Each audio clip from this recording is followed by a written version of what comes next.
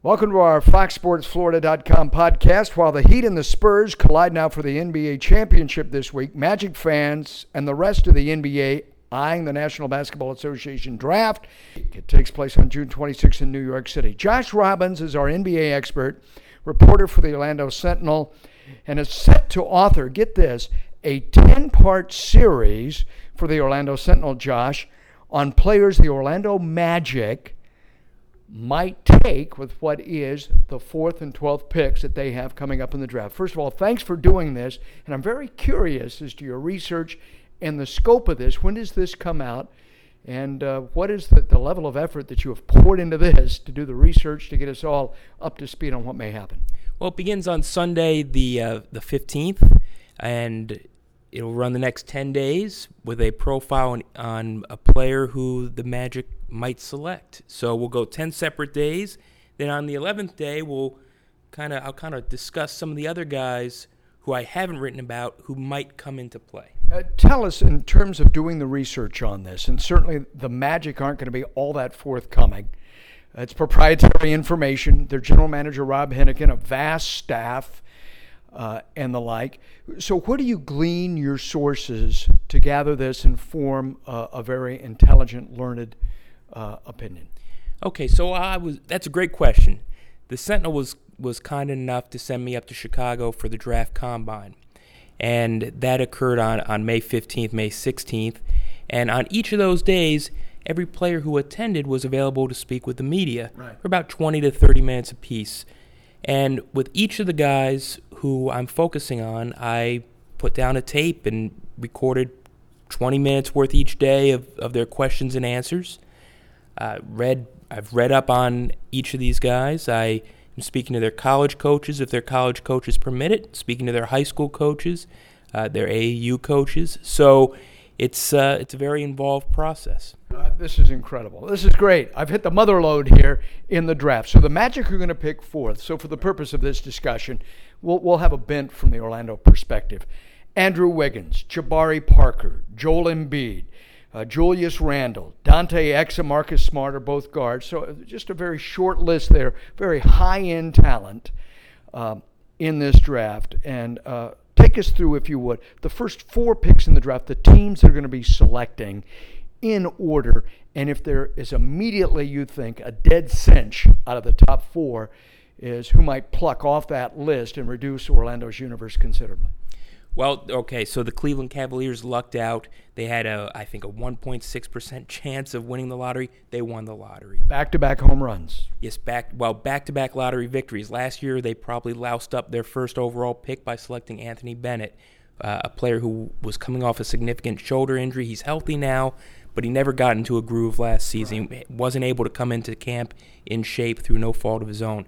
The second pick goes to the Milwaukee Bucks, who had the worst record during the 13-14 season, won only, I think, 15 games. New ownership now. Senator Herb Kohl has sold $500 million. Got new dynamic ownership in there. They're going to be looking to shake it up. Well, yes. Yes, and they should be insured of doing that because of a top 3 pick. And then finally, in the top 3, the Philadelphia 76ers, the team that lost, I think, 26 games in a row this past season, and they wound up with the 3rd pick. So it goes to show just how cruel those lottery ping pong balls can be. Michael Carter Williams, by the way, for Philadelphia a year ago, was selected where the Magic are picking this year, 4th, and he happened to become the Rookie of the Year, right? Well, he was selected, I think, 11th overall, if I recall correctly. He was selected. You're correct. You're absolutely correct. Yes, so you can come away from with a pick 10 to 14. You can come away with a potential future All-Star if you're lucky.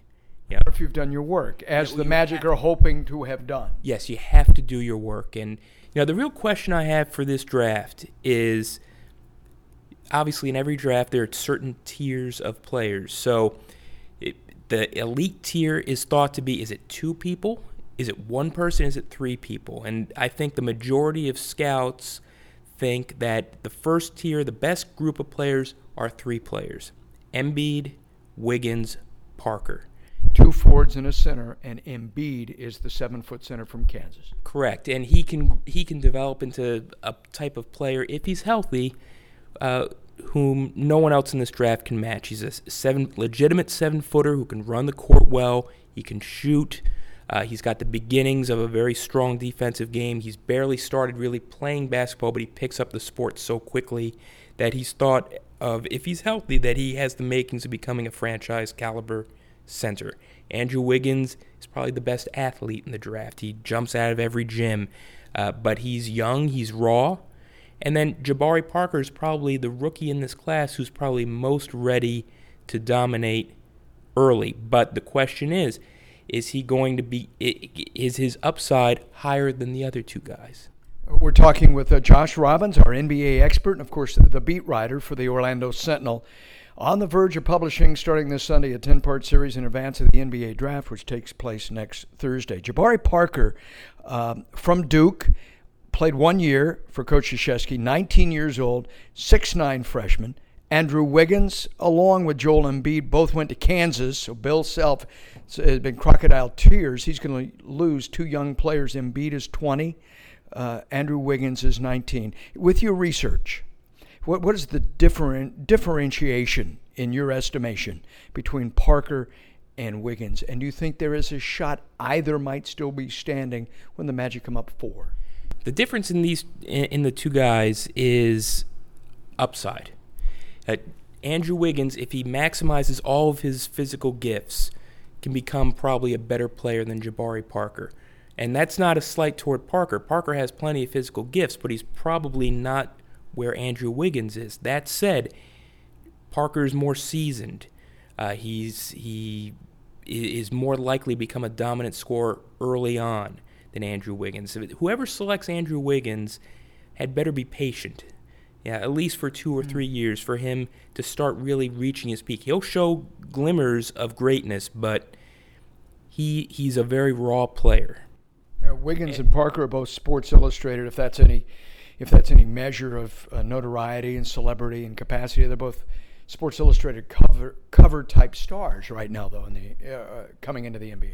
Right, and it was really the most unfair situation for either of those two guys. They came into college basketball being expected to be the next LeBron James. I mean, even a year before school started, this class, that draft class of 2014, was already being pegged as the best draft class since LeBron, since Chris Bosh, Dwayne Wade, Carmelo Anthony all came out in the 2004 draft. So they faced totally unfair expectations, and it was impossible for them to deliver on those expectations. But all things considered, they did pretty well. Do you think Embiid, Parker, and Wiggins are mortal locks to go 1, 2, and 3 and be gone, which would leave Orlando Julius Randle, perhaps, of Kentucky, if they'd have any interest in another 19-year-old forward?